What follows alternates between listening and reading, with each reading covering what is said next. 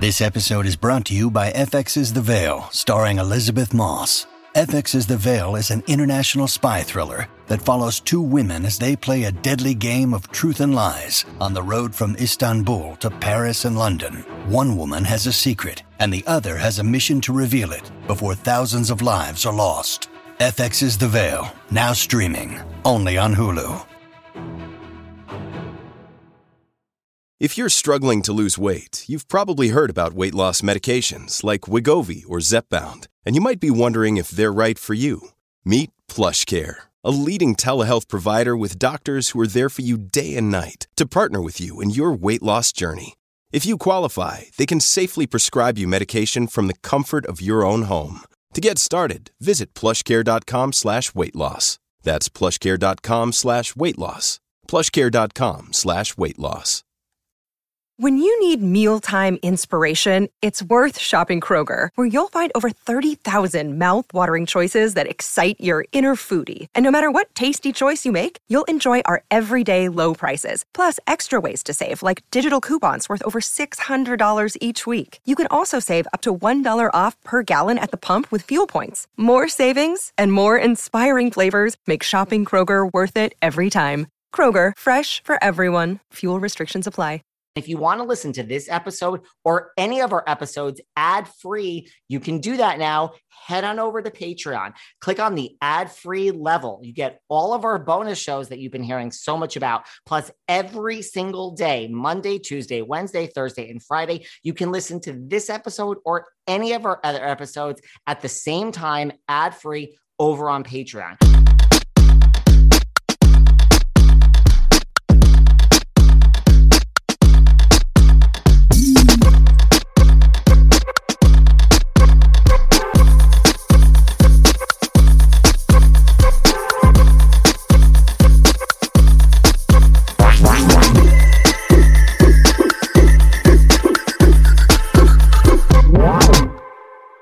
Hey everyone, this is David and we are back behind the velvet rope. We got to get right into things today because we have a very special guest in the studio with us. The one, the only, sit down folks, Jamie Gleischer. Is that how you say your last name? Yes, it's Gleischer. Now, well, first of all, welcome. Do you think everyone's saying who? That's exactly what I think everyone's saying. Yeah, I think I love everyone. that, actually. I think yes, you do, love right? it. Yeah. I think everyone is saying what? No, everyone's like getting out their phone right now and they're Googling who the hell is Jamie Gleischer. Yeah. Do you think they would say? Sometimes I do that too. Now, do you think they would say the same thing if I said we have Allie Hilfinger? Maybe. Maybe. Now, here's the thing, guys.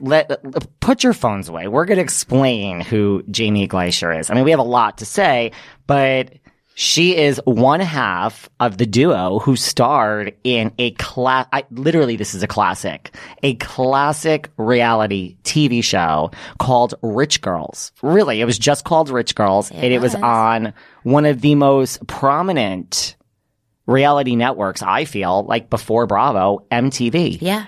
So Rich Girls was a show which is shocking that I believe it or not, sometimes I do some research. This morning I was shocked to find this out, that Rich Girls was one season. Yes, it was one season. Very exclusive. Listen, I thought Rich Girls, like if you asked me, was on for like 7 years. Like nope. I remember loving the show and watching it. I didn't realize it was on from October of 2003 to December of 2003. Wow. And it followed the lives. Well, if you look at IMDb, it says it followed the lives of two wealthy 18-year-olds from New York City. So Jamie's like, God.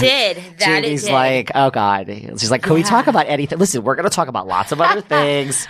No, listen, it is a significant part of my life. I am now 35. I've done a lot of reflecting. I'm actually at this point writing a book on it. So I've really had to sit with my experience. I have a mother who saves everything. I have every email, everything. There's a lot of things that people don't know about how the show was created. Well, there was nothing that existed like it. We're going to get into it. There was no Bravo reality TV, and it started with my writing. Allie and I really created it, produced it, and then we were like, goodbye. And now you have a podcast about The Real Housewives, which actually like derived from what our show was. Pretty much. Yeah. Okay, so I can't even tell you how many questions I have, but let's just take it back for a minute. Sure. So, all right, so tell me now about you. Like, people are always shocked when I ask this. Let's start with like birth. I mean, you don't have to tell me the hospital or the time of day, but like, where are you from? Where did you grow up? Mount Sinai Hospital, 11:15. I know this because I just turned 35, and my mom always reminds me at the time of my birth. So you're from New York City? I'm from New York City. Upper East Side? We've been all over. Like when I was Really? born, my parents were in Murray Hill, actually, and then we moved to New Jersey for a little bit. Where in New Jersey? Bergen County. Okay. Tenafly. Oh, I know Alpine area, Tenafly. yeah. Jackie Goldschneider from The Real Housewives of New Jersey currently lives in Tenafly. Oh, really? Yeah. Oh, I wonder what street. Maybe we. And I'm really good friends with like Margaret Josephs. Like, I don't know if you watch New Jersey. She lives in Englewood. So I know Oh, I didn't Tenafly know. is right. I didn't know that New Jersey Housewives made it that because it was Upper Saddle River and all that. Yeah. I always thought they should do a Like, show about where I grew up. The in Bergen old County. school was like a lot of Franklin Lakes, which some people Right, still right, there, right. but now they're all over. But Tenafly is very, and listen, I grew up between like New York and Connecticut. I didn't know from New Jersey before I became friends with all these wonderful women. And now sometimes I'm in New Jersey like 2 or 3 times a week. So because of that, I've learned Tenafly. It's a nice place to grow up. It's a great place to grow up. Lived there until my bat mitzvah at age 13. My brother and I were both, I was into theater. My brother was a ballet dancer.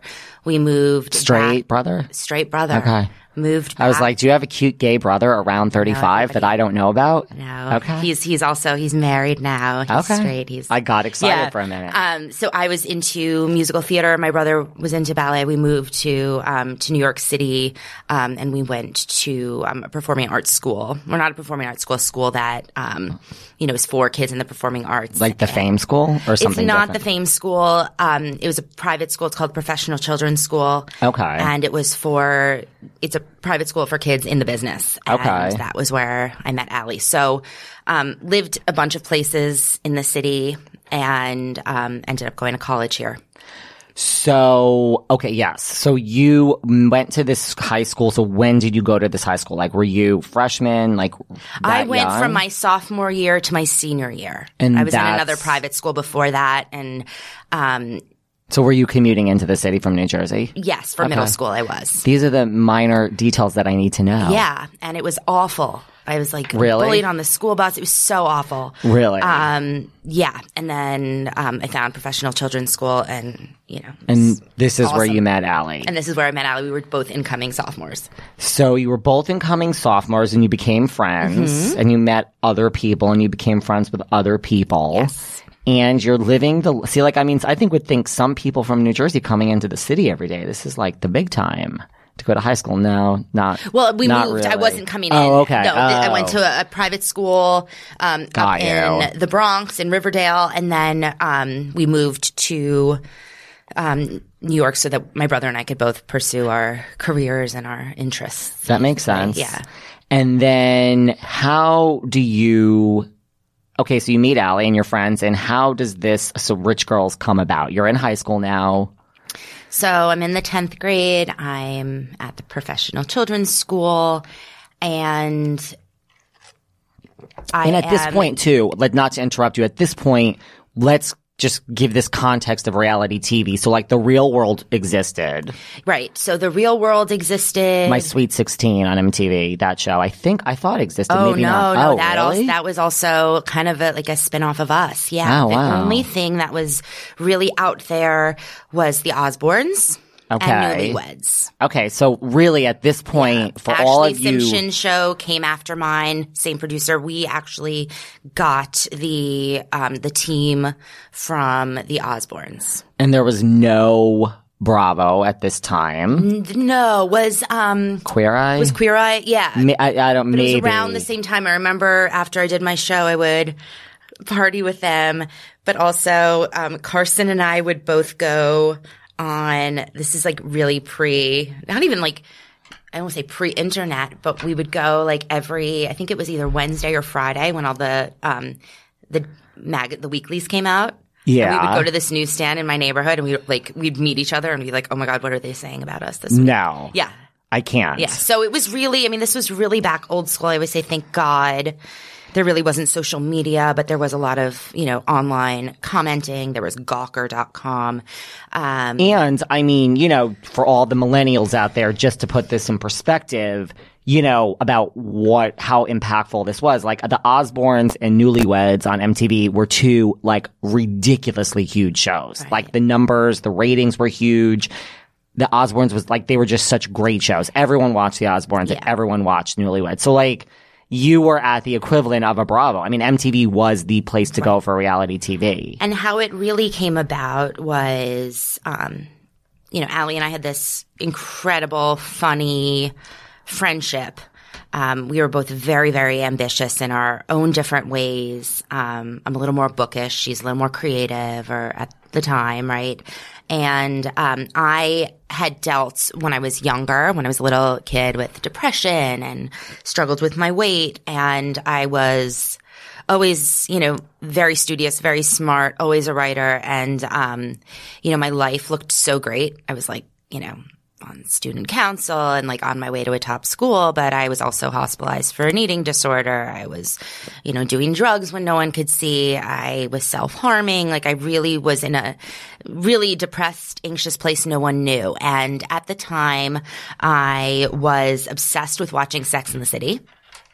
Okay. And there was a film that came out called 13 with Evan Rachel Wood. I remember and Nikki that Reed. movie. Yeah. I didn't remember that Evan Rachel Wood was in that. Yeah. Oh. And I identified so much with both Sex and the City because it was this colorful Manhattan life and it was so fun, not in the sex way, but like walking around the city with your friends, going to great brunch places. I mean, look, it put like dressing cafeteria on the map. The Fendi. The Fendi baguette, Magnolia cupcake. Yes. So that was like half the life that I was living in the city.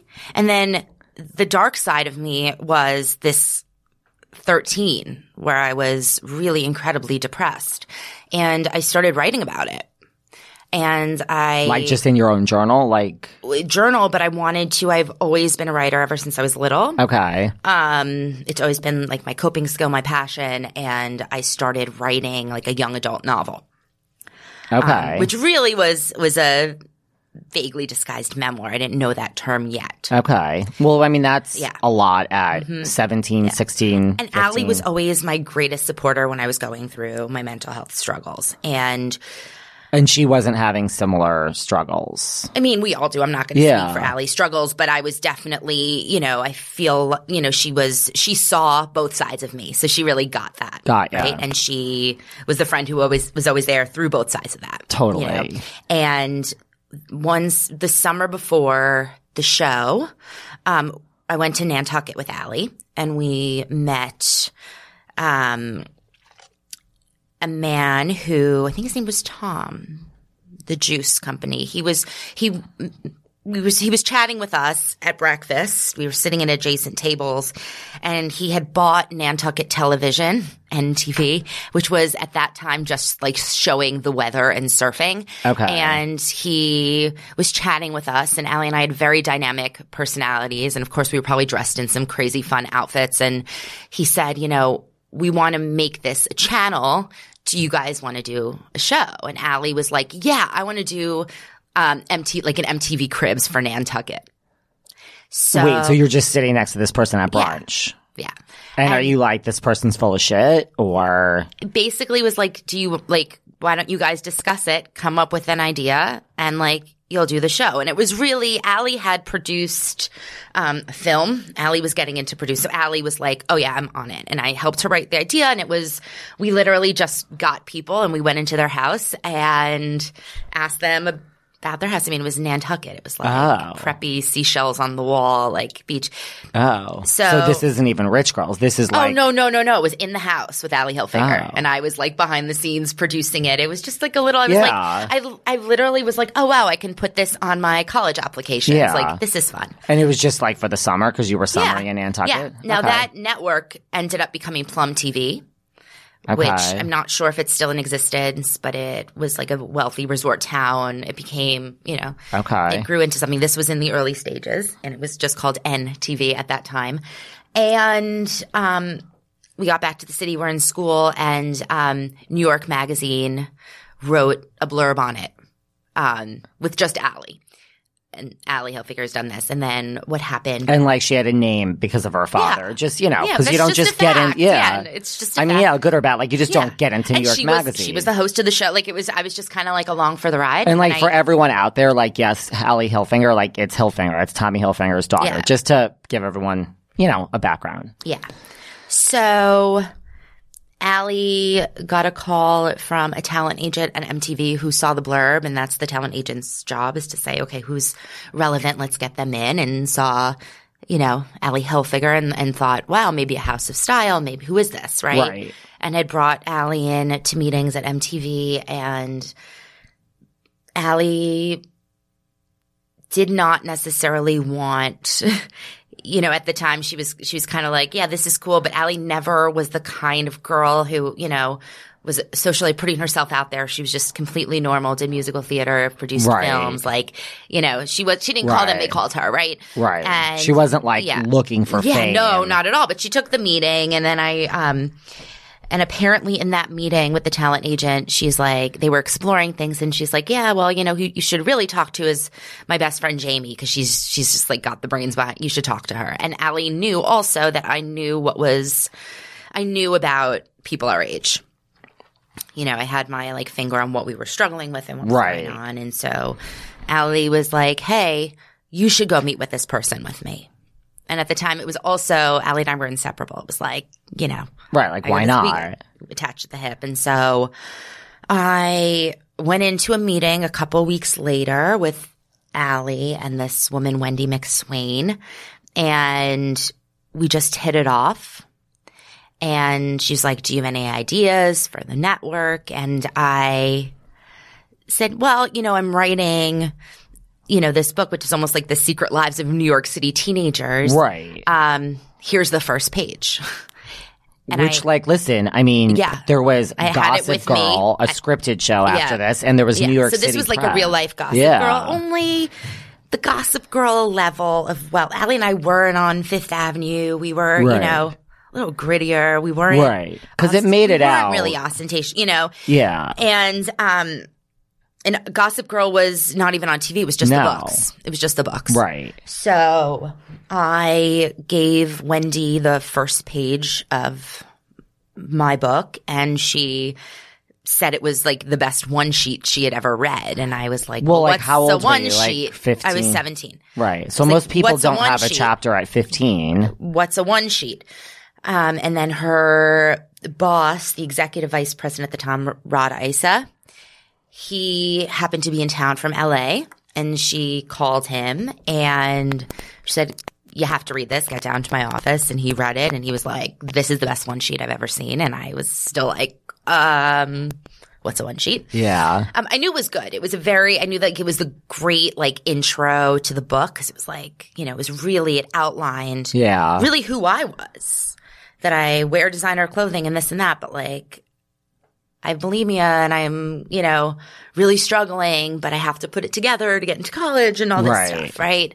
And then the show, it just kind of evolved. They said, here's our idea. Let's have it be about the two of you. No, not at all. So they loved it. They loved the idea. And then my vision from it, and I have all these old emails of what I wanted the show to be. I was very into documentary film, and I believe at the time True Life was on. True Life was definitely on. And so I wanted a True Life like that. Right. Or some sort of documentary. I've always been, believe it or not, from what's out there, very intellectual. When I was in the 10th grade, when I was struggling with my eating disorder, I became very into women's studies and reading Naomi Wolf and Elizabeth Wurtzel, and really, trying to uncover what's wrong with society that's causing all these problems, because I was not the only New York City teenager that had this other side. Right. Right. And keeping it we had to keep it all together, but a lot of us were crumbling on the inside. I think I actually used that term in the that's, sheet. There is something about how New York City youth grows up with wealth. There is this stereotype that there then is drugs and fast partying, and you have a Bethany Frankel who was at the clubs at 13. Just there is something there. Yeah.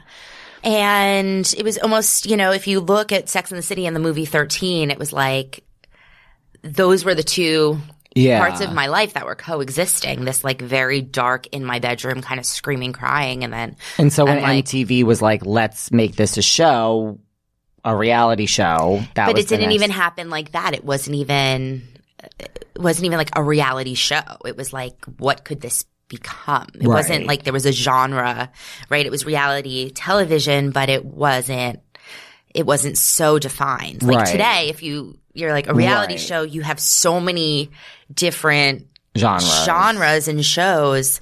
But so they had asked us to take a camcorder and show us. They gave us a camcorder and they were like, oh no, they didn't. I think we might have used my mom's until they gave us one and they said, record your life. Right? Nowadays you could do it with your smartphone. Everyone's doing it on their Instagram story, right? So there's no contracts or anything. They're just nothing. Like, go out they and said, do just go see because, and again, Allie and I are incredibly ambitious. Allie had been on Broadway. Allie had done a film. I wanted to be on Broadway. All I want at this point is to like get into my dream school, which is Barnard College. I'm like extracurricular, something with MTV. So you went and recorded your life. So we went and recorded our lives and our friends and this and that. And you brought it back. They're like, this is great. It wasn't supposed to star Allie and I. We wanted to be the producers of it. Okay. The name of the game for us was producer. Which is really that's a what great we wanted. Way to go for and a lot I think of people. that's important. I think it says who Allie and I both are and how that almost like a game of telephone, we became known as something else, but we just wanted to produce something. So you bring it to MTV. It kept getting greenlit and like another step in the show. Hey, we'll do a pilot. We couldn't get our cast of characters. Our friends were into it, right? Yeah. Their parents, nobody would sign a release form. Right. I do believe MTV really wanted the two of us from the beginning, of course, right. you know? So everyone's parents were like, you're 14, you're not doing a reality, whatever it is. Yeah, we had some 14-year-olds, we had some 18-year-olds, but there was nothing to compare it to. And, a lot of our friends also were wealthy and private and, no. So long story short, and long story meaning like my book's at 300 pages and not finished yet. Yes. MTV offered us a green light if we were the stars and we were producers. And we would have the Emmy Award-winning crew that had just wrapped The Osbournes. Which is major. Right. They're like, we're going to green light this, but we want the two of you to star. So it was, we had to star, but we had producer and we had we had editing rights. Which is unheard of. That's unheard of. And I talk in the book about how that was very strategic on them to get us to do the show. And also there was some manipulation in, hey, keep this in. It might win an Emmy Award when Allie and I were uncomfortable with something being in the show. Right. So you guys both agreed. Your parents agreed. Yeah. Contracts were signed. It happened really, really fast. We had both in the process of doing the pilot and all that turned 18. Tommy was really all for it. My mom was really all for it. My dad kept smiling at I think they were just the only ones who really understood what it was. Right. And I remember 3 months later, I show up at my dad's house with a camera crew and he opens the door. He's like, kind of, what's this? Right. You say you're doing something, right? But reality show was not even. Right. And the Osbournes and Newlyweds, they were famous before. They were famous before, right? So there is a difference. We had, Allie, has her a famous father is famous, right? But we really started the idea of looking at, this wealthy lifestyle, let's look at what it's really like. Right. So you sign contracts and you start filming what is the filming? Over 6 months, 3 weeks? It was around. Curious. We started filming around our high school prom. So it was the end of May and we wrapped up in September, with my going to Barnard. Got in, spoiler. Yes. And you did. The camera crews followed me there and that was, I think they followed me 1 week into college, and that was early September. And then the show came out. I believe it was right before Halloween. We were in LA, 28th, I think, of October 2003. So like during filming, were you guys like, okay, this is what we expected? Or were you like, oh my God, the cameras are here? Oh no. Like how so? Not at all. I mean, little things, you know. I mean, they filmed us 12 hours a day, 6 days a week. We had 1 day off, which was Monday. I mean, that's similar to like Housewives now. Yeah. You know, you're wearing a mic pack. I don't know. I mean, this is very early. I don't know if they've made mic packs small enough now that it's not unflattering in front of your you know, it was just like they have not. You lived with a mic pack. You had to tell everybody when you were going to the bathroom. You know, it was like you know, and there were things that you needed to do. Our show really was not scripted. Right. There were little things that my show was edited. And I think that's the difference. Right. Like, did you ever feel like producer manipulation or? Well, it got tricky with us because we were producers, right? So, which that is insane. Yeah. My associate producer would say, like, I struggled in a relationship on the show with a friend, you know, and then when I had gotten into, like, I'd ended the friendship on the show. And then when I got into college, like the last week of filming, they were like, hey, you should really call him. It would be good for continuity. As a producer, you should probably do this, right? Right. Another instance of manipulation was the first day of filming. We met at the MTV offices. It's like a hurrah, hurrah, let's go. Right. And they wanted to incorporate my writing into the show. So you know, for the pickup interviews, they were going to show me writing and that we read from our journals. Like, that was something that I loved about that. Right. Not sure if Allie was so thrilled, but that was me, that I was always writing and like here. And our morning of gift was a Louis Vuitton journal. Like, I wouldn't have been – I wasn't that ostentatious. Like, I wouldn't have been writing in a Louis Vuitton journal. I'll take the Louis Vuitton journal. I still have it. I love Louis. With all my journal stuff. Everyone who listens to this show knows I'm all about the Louis and the Gucci. Yeah. So thank you, MTV. But that's what I mean. And then and was there like, hey, you guys, this is it. Well, you're going to be famous. Well, you're going to be, you know, richer. So no, not necessarily. I mean, So that morning, too, so they give us the Louis Vuitton journals, and then Allie and I were going prom dress shopping, and we go downstairs, and there's a limo waiting for us. And Allie and I were like, we're not taking that. We don't ride in limos. Right. Right? And they were like, well, in order to fit the camera crew, we have to get a limo, which was a lie because – camera crews make it work. If you're in a cab, they make it work. Right. They wanted it. They wanted the visual of the two of us. So the first episode, we're driving around in a limo. Allie and I were mortified. Like, that's not, we would never, ever. We were like taking the subway and walking and this. And so, you know, there was a lot of stuff like that. If we have to make it, you know, we have to give the people what they want. Did the show have a working title at this point that they shared, or was it right from the beginning? The Allie and Jamie Show. Okay. The title was something that happened towards the end. We were told that we had privileges. Allie and I would spend nights brainstorming the titles. They turned all of them down. And one day, I looked at the call sheet, which I wasn't necessarily because I was on talent, so I wasn't, and it said Rich Girls on it. And I remember. Did you go crazy? Yeah, there was nothing at that point to do. We were, Allie and I were, oh my God, I can't believe. You know, were you we're guys more than that. Mortified? Yeah, it was mortifying. It still is mortifying. You know, David, I met you, and occasionally I'm recognized, occasionally, right? But what I get.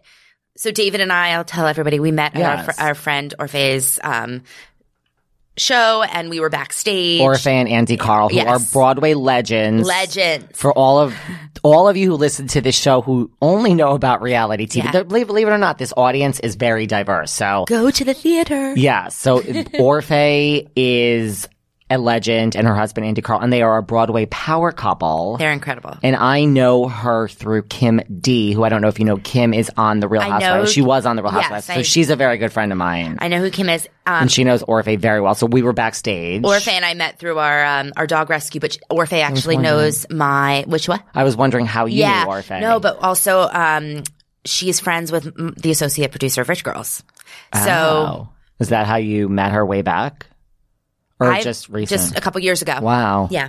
Yeah, so we met backstage at Orphe and Andy Carl show. And you were like, hey, you look so familiar. And then you thought that I was Girl with No Job. I did. Claudia, right? Oh my God. I totally forgot that. Does it? Because you look like with her. Yes. Actually, we went to the same summer camp, but oh, really? I don't know her. I was older. You do look like I think she's great, but it happens when people are trying to place me and say, oh, you look so familiar. And this isn't a tangent. It has to do with the title. I know exactly where you must know me from, right? I mean, you're with Kim D. Like, I know, but I can never, ever tell someone, oh, I was on Rich Girls. I'm not the kind of person anymore to even say, oh, you must have seen my show. Yeah, because you didn't really say that. I don't do that. You kind of checked me and were like, well, I mean, you said, who do you think I am? Yeah. And well, I not was like, well, no. Yeah, no, in like a nice way. How do you think we know each other? But I definitely, get that a lot, especially back in the day. But I'm very, quiet and humble, and I kind of try to like put that time behind me, so I'm never going to be like, did you see my show? No, you were and then I admitted Claudia, and I was afraid to say it because listen, I mean, it's also embarrassing when you're like, are you this person? And you're like, what the fuck? But you do look like her, but then you said no, and I said, okay, sorry. And then you said, well, what do you do? And then I told you, and you're well, I'm kind of related to reality TV. Listen, I got it out of you. Do you guys know that the holidays are the busiest and most stressful time of the year? Well, this year, I'm calm and cool and collected thanks to Talkspace.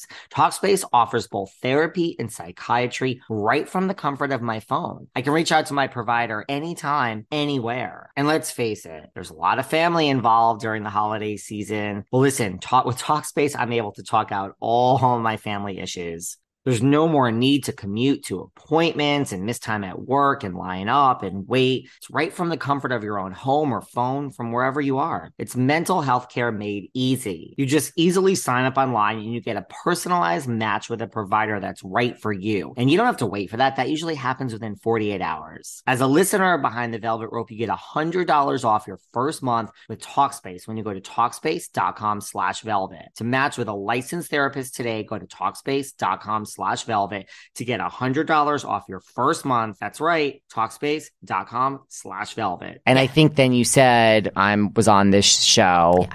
And as soon as you said Rich Girls, which listen, a lot of people would say what? I basically then had like a breakdown. And I'm like, oh my God, I'm dying. And now you need to come and sit down behind the velvet rope. Yeah. And you're like, really? Yeah. It was so long ago. No, you were very humble. And I was like, no. This is like the granddaddy of, listen, there's a lot of granddaddies of reality TV.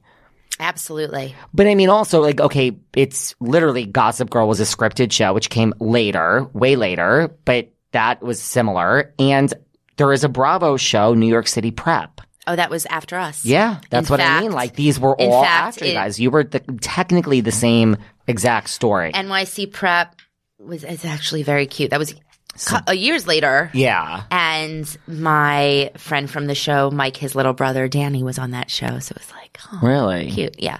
Interesting.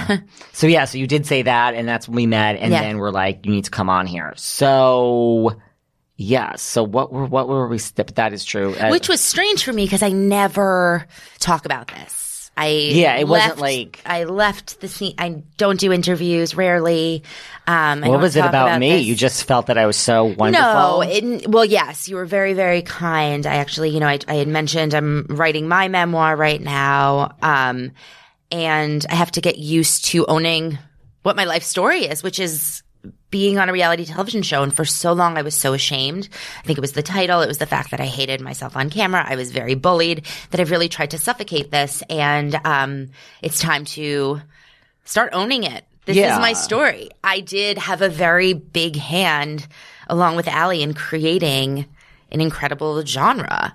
And incredible meaning, I think, the size. And I don't, I have my own feelings about, now that I'm a psychotherapist, which we're going to get what into. I've contributed to in terms of, Yeah. the mental health of, those who are on shows and whatnot. But it's, I have to – this is who I am. Listen, it's like who I moment. was, but it's always going to be a part of me, and it's, who I am now, who I'm very, very proud of.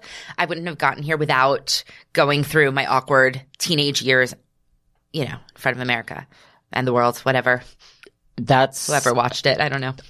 I watched it. I think a lot of people watched it. No, I just meant I don't know if it went international, but I do know it lives like in the depths of YouTube. So Now, after it came out, like besides running down with Carson Kressley, your BFF, to see the dailies, did your life change? Like, were you now recognized going into like Bloomingdale's or to get Starbucks? Everywhere. Was it like a high level of fame? You know what I mean? Like, were you like, oh my God, there's Jamie and Allie, or there's Jamie? I mean, especially like, I would assume if you guys went out together. We didn't. Really? Yeah. So Allie, Allie is a book. Allie had very bad Lyme disease. Yes. And she wrote a book about that. Allie was dealing, and I won't get into with her own personal struggles. And as a result, our friendship ended.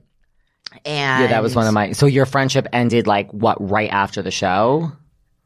Yes. aired? We were in LA for the premiere, and then after that we watched the episodes before they were aired because we had the editing rights, but we like never watched the show together aside from the premiere. Yeah. So when the show aired, you guys were already kind of broken up. Yeah. Really? Yeah. I don't know if I knew that. Yeah.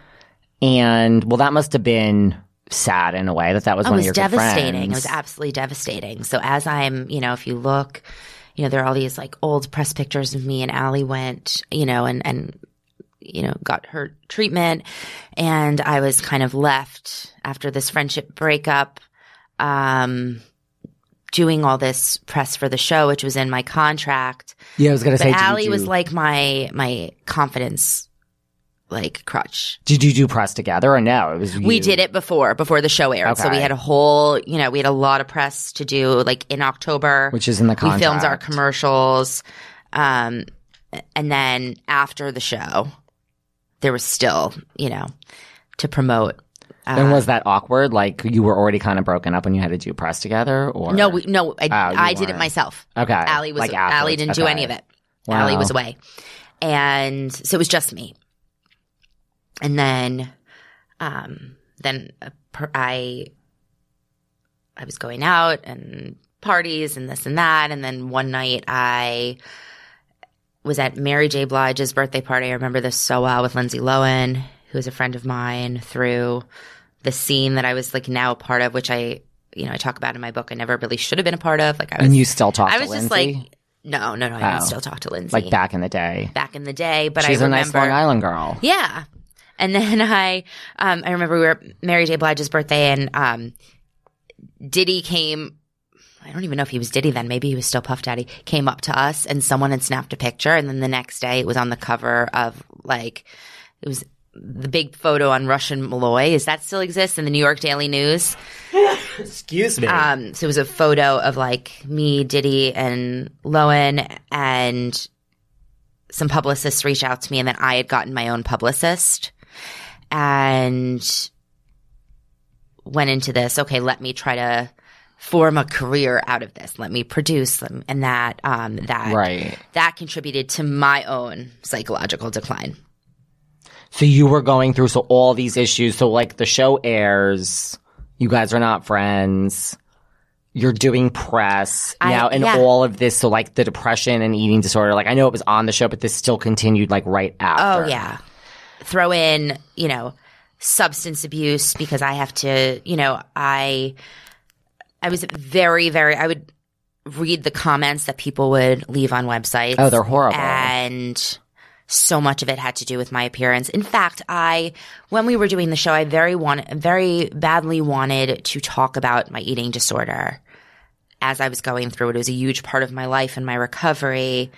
And it was actually a very, very big running narrative, like, of the show. And what was going on, and I would talk about it in the interviews that we would do. And then after watching the episodes and seeing myself on camera, I had I was like, scrap it all. And they were like, what? I was like, and that was really, that part was the part that I think was very much me. Like, I wanted to help someone by doing the show. I wanted other girls to see. Well, we're going to get into right? that in a minute, too. I said, scrap it. I cannot be talking about having an eating disorder, like looking that. I mean, this was my own, real illness coming out. And it was actually, I think, a really, really good thing that I didn't at the time. I don't think that I could have handled it. But I was reading messages online, Jamie's so fat, she's so ugly, she should just kill herself. Like, really, really, I mean, we're talking And can you imagine now? It's horrible. It's awful. So in order to get out there and be on a red carpet after reading I'm fat and this and that, I was doing drugs. I didn't feel like it was torturous for me. Right. And so the show aired and you're going through this and now you got into Barnard, which we saw on. So the show aired from October to December. Were you now in Barnard? I was in Barnard. Okay. I was in Barnard. So I did you my were whole going, first because semester. Barnard's not easy to get into, people here. No. And we have a quote later about that. Well, we have a lot to get to, even though I'm watching the time, everyone. Okay. But yes, tell me to shut up. No. This is all. So you are in Barnard, but now you're doing press. Right. So and then you now on red carpets? Like, were you going to like Diddy's party, Mary J's party before all of this? No, this was all no. Like, I mean, you get on a hit show and then your life does change. And no, I was not going to any of this before. I mean, I would go. But once you're on a show, I mean, the invites come. That's how it works. Mm-hmm. So you were at Barnard. Especially after, I'd gotten my own personal publicist. She'd basically like come over with like this boat and be like, what do you want to go to this week? And that's how it works. Yeah. And I was like, are you kidding? Yeah. But you're on a show. I always felt like such a fraud. Really? Always felt like such a fraud. And like when you were in your classes at Barnard, were people like, okay, well tonight I'm going to, the local Columbia dorm party, and you're like, well, I'm going to Mary J's party and I can bring one of you, I guess. Yeah, and sometimes that's what happened, right? Okay. I gotta say, this is what I did go to the local college bar. Right. Yeah, it was a very strange time. So did you by second semester, I decided to take a semester off to pursue my quote unquote career. Well, that's what I was going to ask you. Like, were you tempted by maybe the fame, maybe the potential money? And did you ever think of leaving Barnard? Like, this life is great. Never leaving Barnard. Okay. But a break. So I did take a semester off. And try to pursue what? Like acting? So, no, they wanted me to do my book, right? Thank God I didn't, because now I'm in Barnard and I have all these writing classes to take, which is why I went to Barnard. I'm like, wait, I'm not putting a book out, right? I just did a show and it was the best decision I ever made. There were agents and publishing houses who were like, well, ghostwrite. I was like, absolutely not. I will never, ever have a ghostwriter for my book. People were wanting to capitalize on it. I was signed up to do like a t-shirt line, like the silliest t-shirt line. Like, I'm really very lucky that a lot of this, this is how it works. I broke down and ended up going into a hospital. I'm so glad that I didn't. I really would have been shortchanging myself. The publicist was getting me to go to like Africa with the Red Cross, like, because it would be good for like, it was so at that time, it was like, because it's the thing. Oh my God. Like, they're making me into, and nothing was authentic about it. So I had taken that semester off to work. And really what that was doing the work, but not really being in the work. Like, right.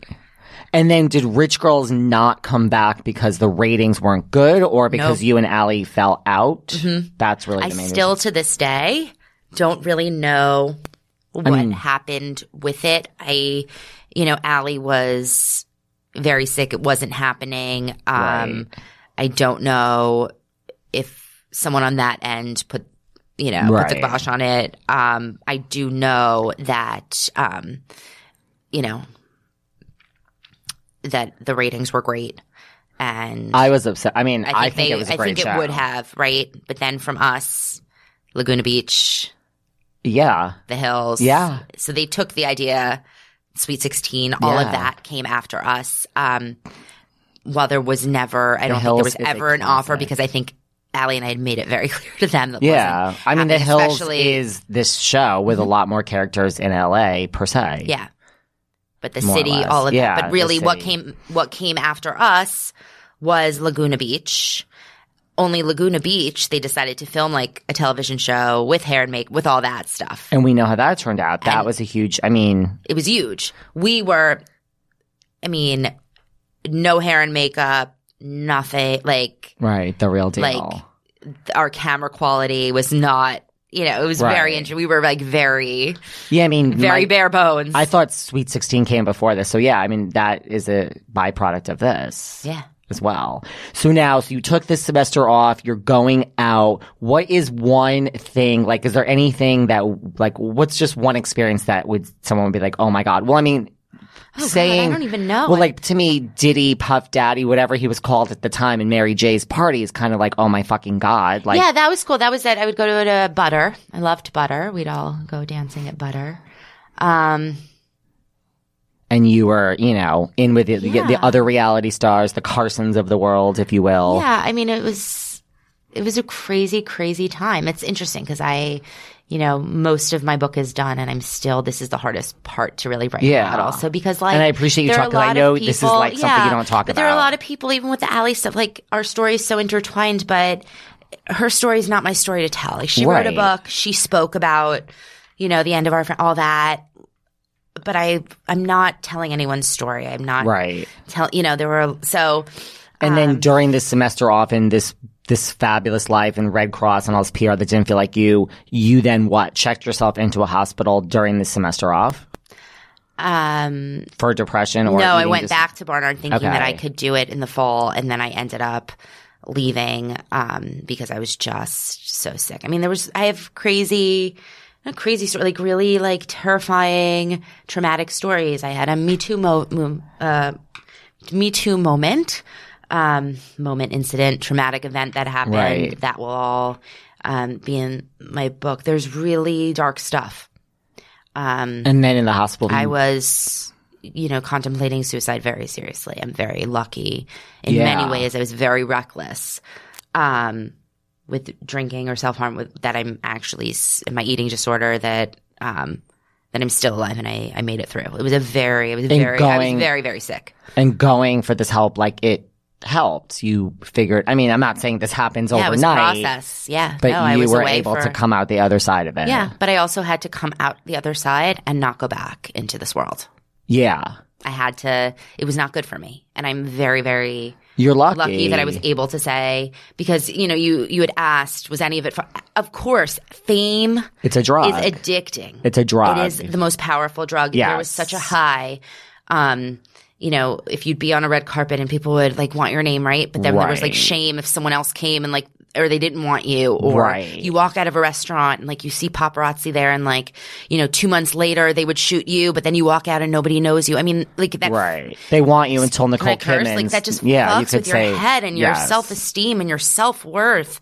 And I know it sounds, but it's it's one of those things that like, And those people don't know you. They don't know who you are as a human being. They don't know who I am, but it was just like, this feeling of like, wow, the pinnacle of me was when I was on this show and my star is just fading. But like, I'm 18. Like, I had just become an adult. I had no other accomplishments or anything. It was it just fucks with your mind. This. Yeah. And so I just, cold turkey, like, that's it. And a lot of that also felt like the world saw me as a failure too. Right. Oh, she was, right, not good enough, or this or that, or no one cared about her, or not cool, whatever, all that dialogue in my head. I could not be in it. I could see that. And this, I mean, I did feel like I needed to check myself in and go away for months in order to get out of it, because the temptation was like so great to just drop everything. Right.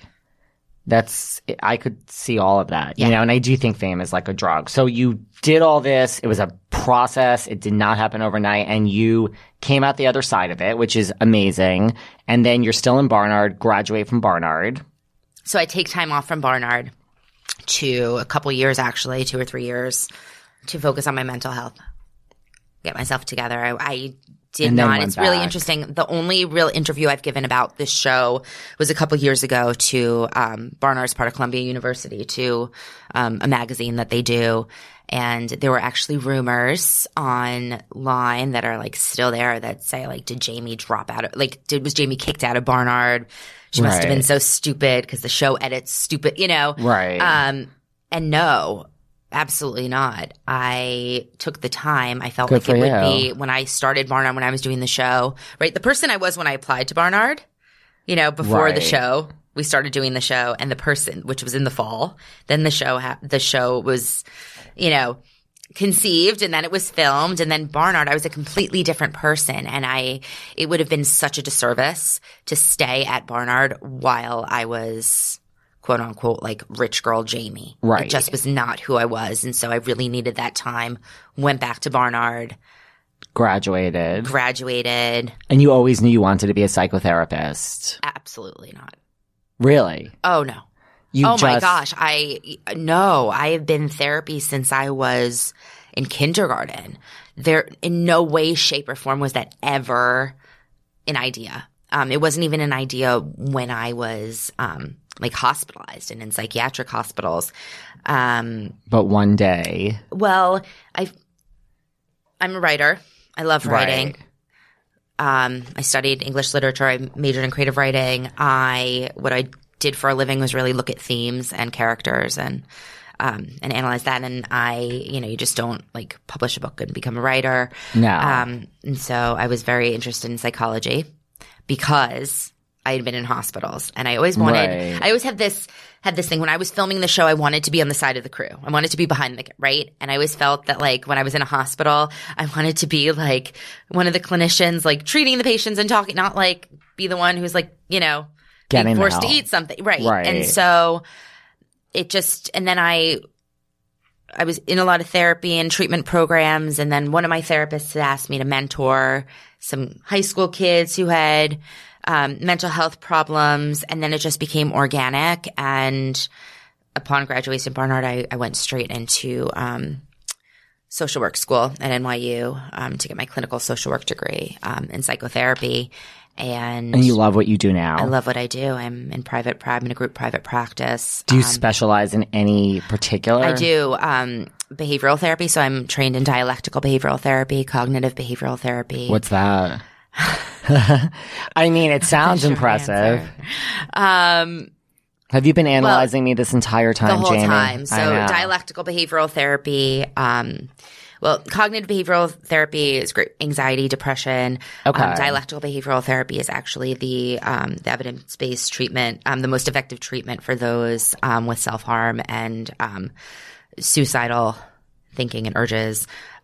So I work with some. I mean, it has to make you a great therapist that you've dealt with some of these issues, I would think.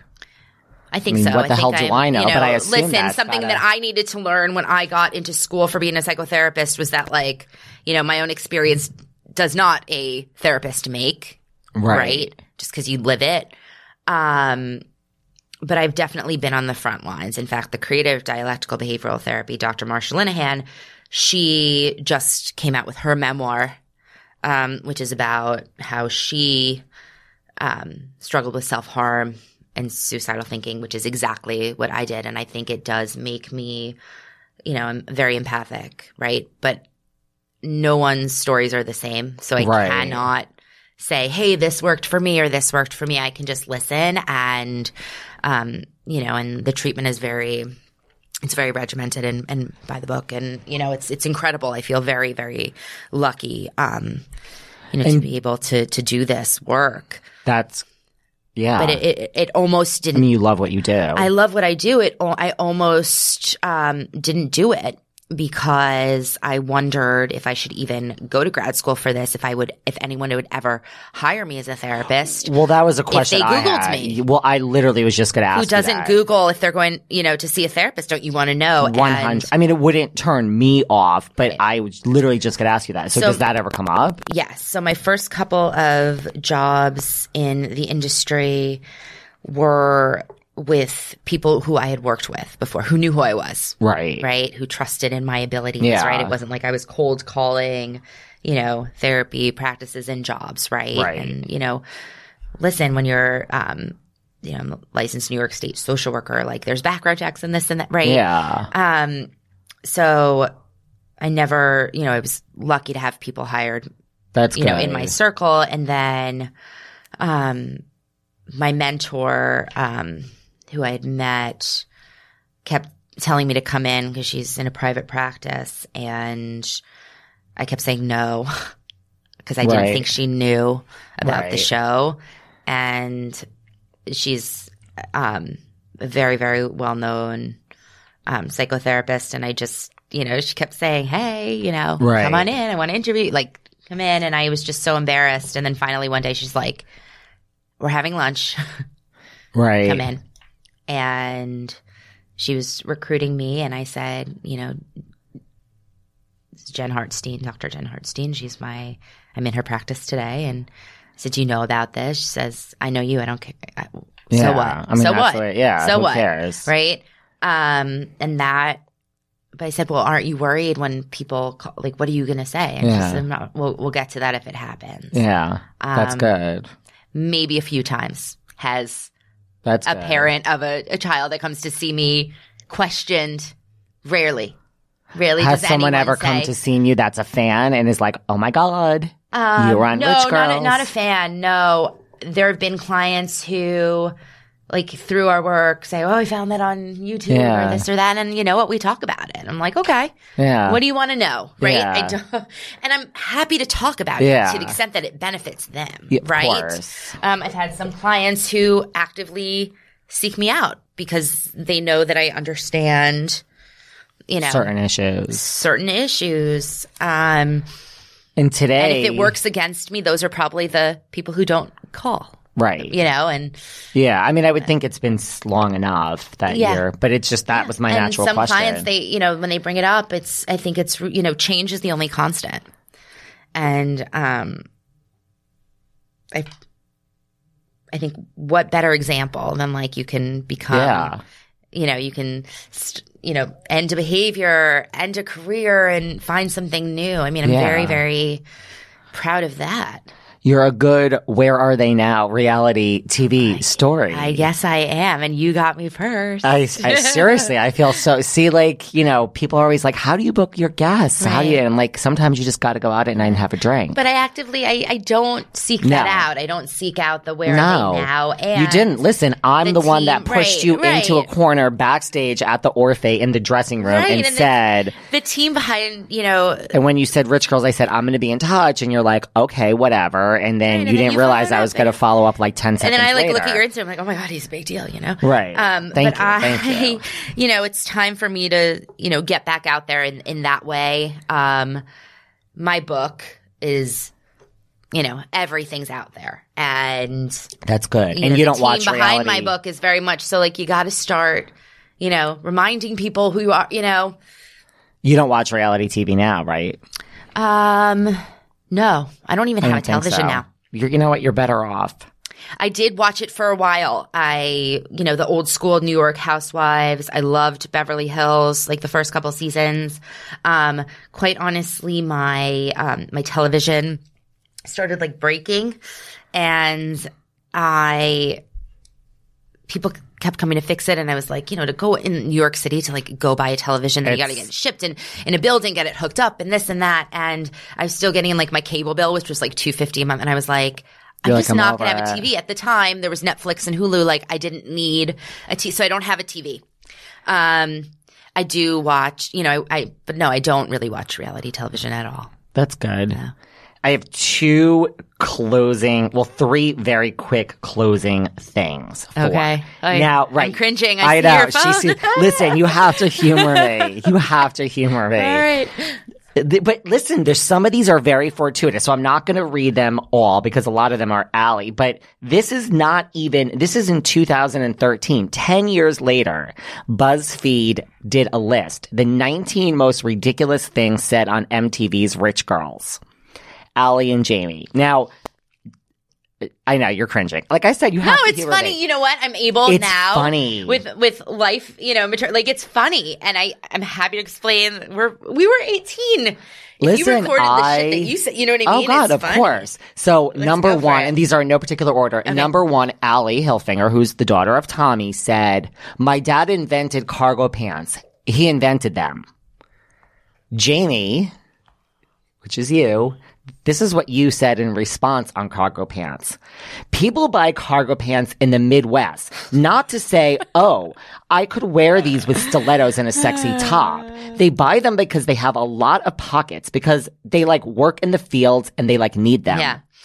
Yeah, that'll never let me know. So I just listen, I'm just telling you.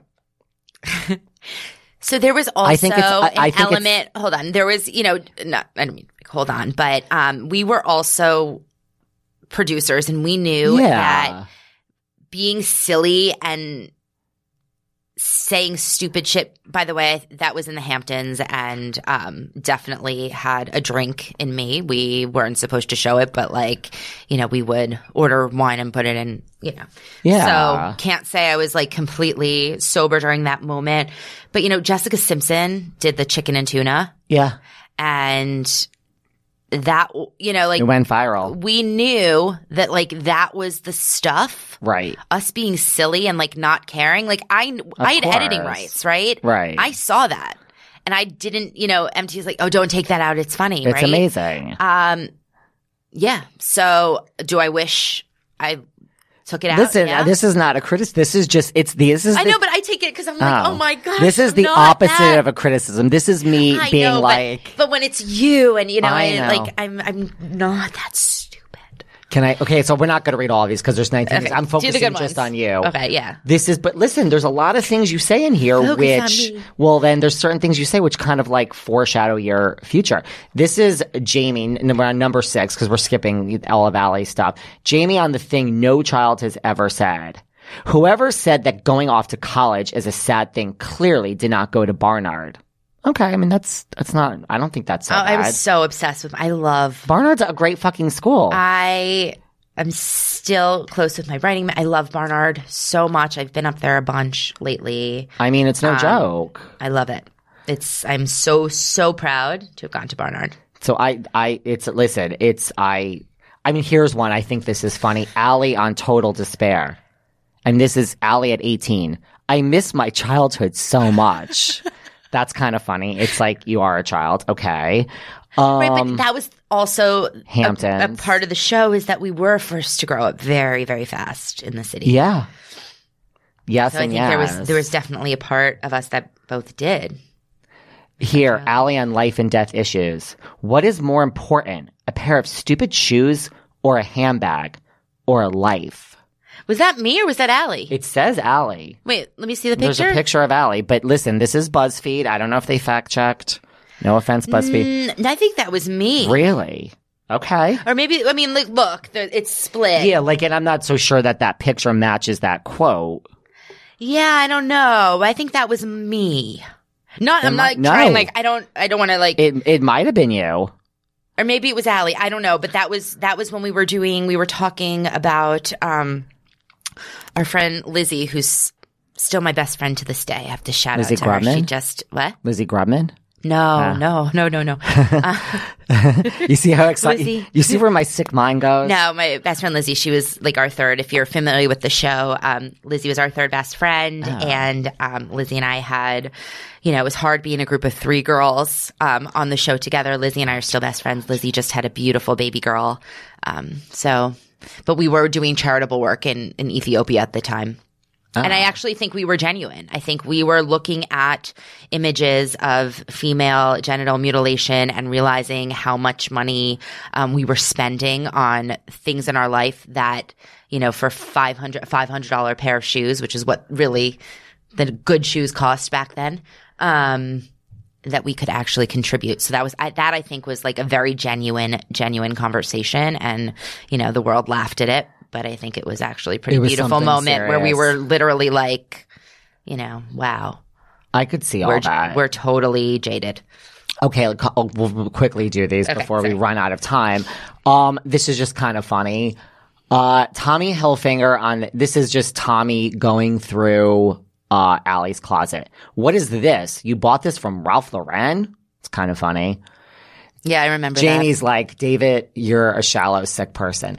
No, that was very funny. My aunt owned a store in Seattle, and we went to her store, and we found the runway. Ralph Lauren had done a ball gown skirt made out of denim, and my aunt had them in her store, and we got like a huge – and we were like, we need this denim. I actually ended up wearing it in our press photo shoot, but Allie bought one too, and that was – Well, let me tell you. Tommy was not happy. I understand. And then he followed up with this. Hey, listen, I couldn't see Ralph Lauren helping his daughter clean her closet, so you better appreciate this. Yeah. That's funny. Yeah. Jamie on her own genius. It's proof that if you work hard and you don't give up, you too can get into college. I think I might write a self-help book. See? This is kind of... I did not say this. You put the self-help. Look, a self-help book. Oh, BuzzFeed. Did I really? I have to. No, I'll follow up with you via email. I can find that clip. And I don't think that I said anything about a self-help book. And this foreshadows and the I book. am totally qualified now to write a self-help as a psychotherapist, yes, you are. So. And then I just have to say, I mean, this one has nothing to do with you, but then we'll go back to the book and then we'll end. I mean, this is kind of funny, Allie, about getting on her private plane. I'm just like really, really grateful that my parents were able to provide us with the safety of having a private plane. It's kind of funny. I was grateful too. Those were some fun flights. So I just thought, self-help. Now you are writing a self-help book. Well, it's not a self-help book. I mean, there will be, I think, elements of it that may help, but it's a memoir. It is. So you're going to keep me, you know what? You will come back on when your book comes out. When you finish it, you can come back on in general. Yeah. Two very final things quickly. One, do you have any interest? This is for your own plug. Do you have any interest in talking about your other little side business? Yeah, this just happened. I actually bought you a present. So I went through, this was, you're the first guest to ever bring me a present. Well, this is, I went through the worst 6 months of my life for very, very many reasons. And it was the darkest. This is 6 months ago. And my best friend in LA, she's into crafting and started beading in a hard time of her life. And so I went out there kind of to escape for a week and get some TLC from my best friend. And she said, Jamie, you must sit down and bead. And as a therapist, I have so many coping skills and I know how to try to get my shit together. See, mine is just vodka. I mean, I'm good. I'm honest. It's coffee. We'll talk. I get it. Whatever. But I'm being honest. Yeah, as you should. No shame and whatever works for you. So, so I went through this really dark time, and she, was like, sit and bead. And it was the only thing that got my mind off of what was going on and was, after work. And, I have a lot of friends who are very well connected, and I started putting the beads on Instagram, not even with the intention to sell, just kind of, I've been obsessed with rainbows since I was a child. Love a rainbow. And a friend in fashion saw it, and now I have e-commerce, and stores are reaching out to me, and the line is called Live Rainbowfully. And it really is my love of rainbows and all things sparkly, plus I want to say my love of writing, because I use letter beads, and I really try to make them either cheeky or from my therapeutic side, really encouraging. Right now I'm wearing Goddess, Healing, Love Yourself, Life is Good. What does that say? Oh, Sunshine and Rainbows, Over the Rainbow, Time to Fly. So all this. But I made you a very special one last night. Oh my God, I'm dying.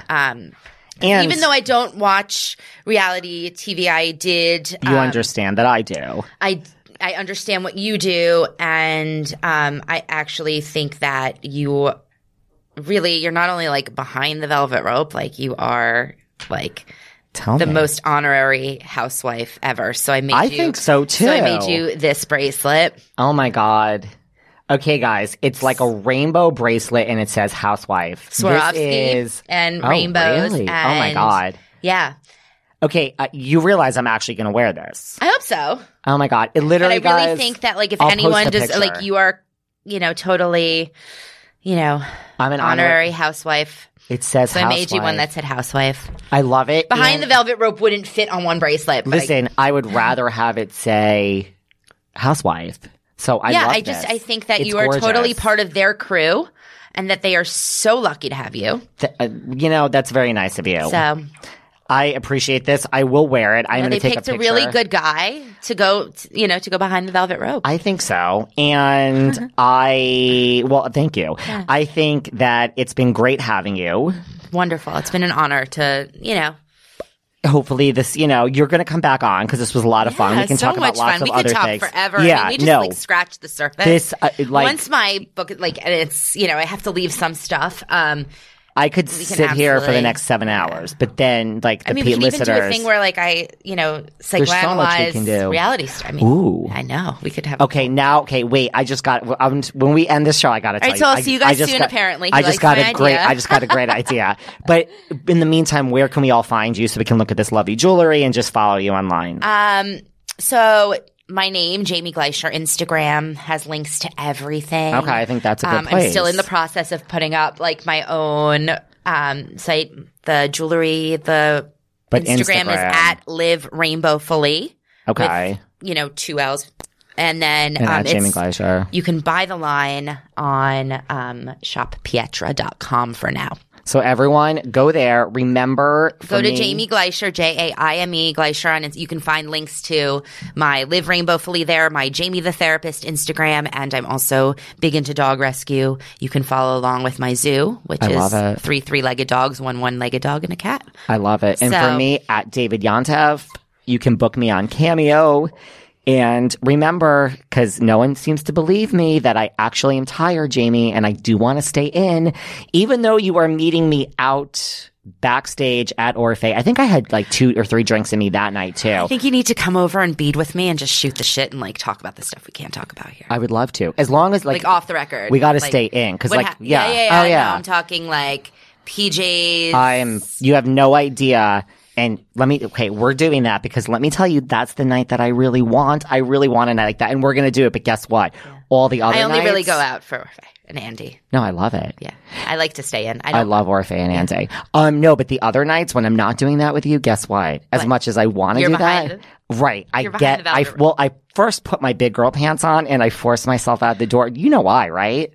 Because I, David Yontef, can best serve all you listeners behind the velvet rope. Thanks, Jamie. Thank you. Bye. Bye. Thanks for listening to yet another episode of Behind the Velvet Rope. Because without you listeners, I would just be a crazy person with voices in my head. And if you like what you hear, subscribe on Apple Podcasts under Behind the Velvet Rope. And when you're done subscribing, feel free to leave a 5-star write-up review because the write-up reviews actually count. We read each and every one of them. We post the best ones, and the reviews really help our shows keep going. And we really appreciate everything you guys say, especially the positive ones. And if you want to find us online, we're at Behind Velvet Rope on Instagram. We are at David Yontef on Instagram.